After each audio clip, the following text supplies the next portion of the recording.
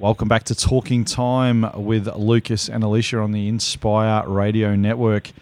Today we are beyond lucky. The word guru flies around a bit when it comes to certain things, but this is legitimately a guru in the criminology space and a guru in the research space for bettering the lives and opportunities of all people involved in the justice system. And it's Professor Eileen Baldry from the University of New South Wales. Eileen's the Deputy Vice-Chancellor of University of New South Wales, and she is an absolute guru in education for Inside and the returning to the community and also homelessness. And it's great to have you here, Eileen. How are you today? Welcome, Eileen. Look, thanks so much, Lucas and Alicia. It's great to be with you and lovely to be talking to people over in Western Australia, despite the fact that the last I heard, you wanted to secede. Oh, that's been going on over here for ages now. I'm a Victorian guy that moved over here, and and I love WA, but 100% when I got in, it felt like I got in a time machine, not in an aeroplane. But it is great to have you on board, and one thing that COVID has brought us is the ability to connect with people that we might not have been able to connect to beforehand, and that's definitely this type of opportunity. Eileen, tell us a little bit about the work you do. Your work is extensive and we could talk for hours, but give us a little bit of an idea as to some of the work that you do at University of New South Wales and some of the work that you've done previously over your journey in your extensive research life. Yeah, sure. So really what got me really hooked into doing some work around people in prison and people who go in and out of prison was I started working with the most amazing person who is now unfortunately passed away, Professor Tony Vinson, who was a reformist Commissioner of Corrections here in New South Wales after the Nagel Royal Commission. And I did some research with him when I was doing some postgraduate work back in the late 80s, and went in and interviewed some people in prison. And the thing that absolutely galvanized me, was I immediately knew that I was seeing people in the prison that I visited who were, on the whole, from disadvantaged backgrounds, on the whole, had far less opportunities than most people in the community.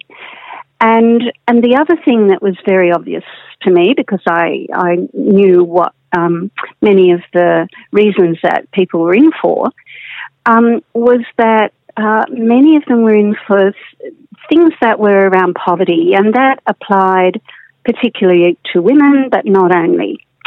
And so that galvanized me into thinking, this is unjust.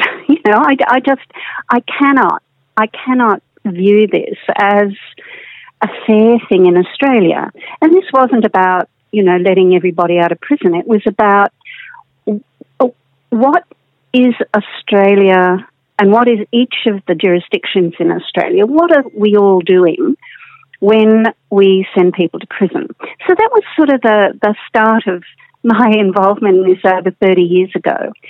And since then, I've done a huge amount of work both in the non-government NGO sector, working with post-release organisations voluntarily, and with some other NGOs, but also doing a lot of research and some teaching, of course, also in criminology. So I guess the key areas that, we can follow up if we have time, are around what happens to people when they get out. What are there supports? Are people more likely to be homeless? Are they likely to get a job? What does the community out here think about someone who gets out of prison? What is the situation? And this is particularly for women, but it's the case for really everyone. And that is, are most people going back to a really difficult, disadvantaged situation? and so that sort of led me to do work around homelessness, around people with disability, mental and cognitive disability, who end up in prison. And I imagine that many of your listeners will know that that's more than half of the prisoner population today in Australia. Scary, so there's about 42,000 people in prison today, and huge numbers of people have some form of disability, and also particularly around and with Indigenous communities, Indigenous men and women, and I've also recently and throughout that time been also doing work around young people who end up in juvenile justice, whether that's in detention or in on a community order. So that's sort of the areas that I've worked in for a long time. Eileen, now you did mention women and women in the criminal justice system. Does family and domestic violence play a part in the cycle for offences and reoffending? Alicia, it plays a huge part. There are very few women in prison anywhere in Australia today who have not experienced in their lives, either as children or adults or both, forms of violence, whether that is sexual violence, whether it's physical violence, psychological violence, from a partner or family member or others in their community. It is extremely high. Now, that's not to say every single woman who is in prison experiences that, but the rate is, certainly in the work that I've done, we're looking at between 70 and 80% of women who end up in prison have had some kind of really, really difficult traumatic experience. And I have to say that applies particularly to Aboriginal women because again, I'm sure that all your listeners will know that the rate of Aboriginal people in prison is so shameful. It's between 13 and 40 times higher if you're an Aboriginal person than if you're a non-Aboriginal person to be in prison. But with women, it's closer to 20 times. Wow. Eileen, do you think we have enough support mechanisms in place to support those women incarcerated and those that have reintegrated back into society? Is there enough in place to support them and help them reduce that cycle of the family and domestic violence and of reoffending? Yeah, look, that's a really difficult question because my focus has grown increasingly towards prevention of people ever ending up in the criminal justice system. And so what we would need to do as a society, and I've looked across the world at evidence, across different societies where some societies do it much worse. The USA is shocking. But Scandinavian, Nordic countries, some of the Middle German, German and other Middle European countries do it somewhat better.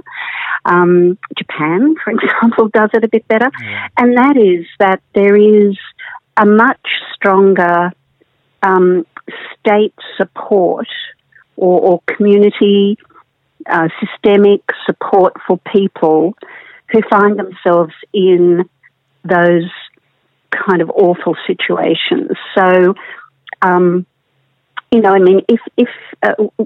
I've done so many case studies based on the research that I've done, so many case studies where I've followed the pathways of men and women. And if we talk particularly about women, where I can see, me and my team, we can see that from the time they're, on the whole, when they're quite young, they experience really difficult times.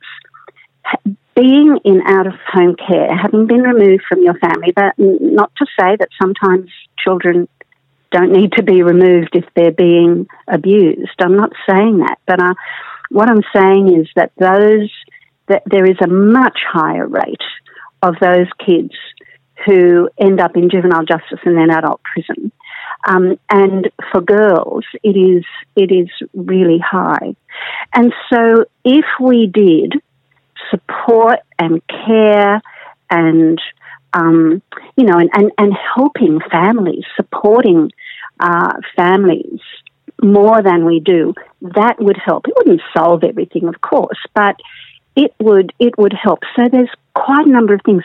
School education is an enormously important place to begin to support and recognise that kids might be struggling, whether it's because they've got disability, cognitive disability, for example, whether they're being abused at home in some way, whether they're struggling because their family is in trouble. Recognising that in school education and then supporting those kids and supporting those families would do a lot to prevent kids, and particularly, we were just talking about women who end up in prison. That would help. And so, no, we don't do enough of that.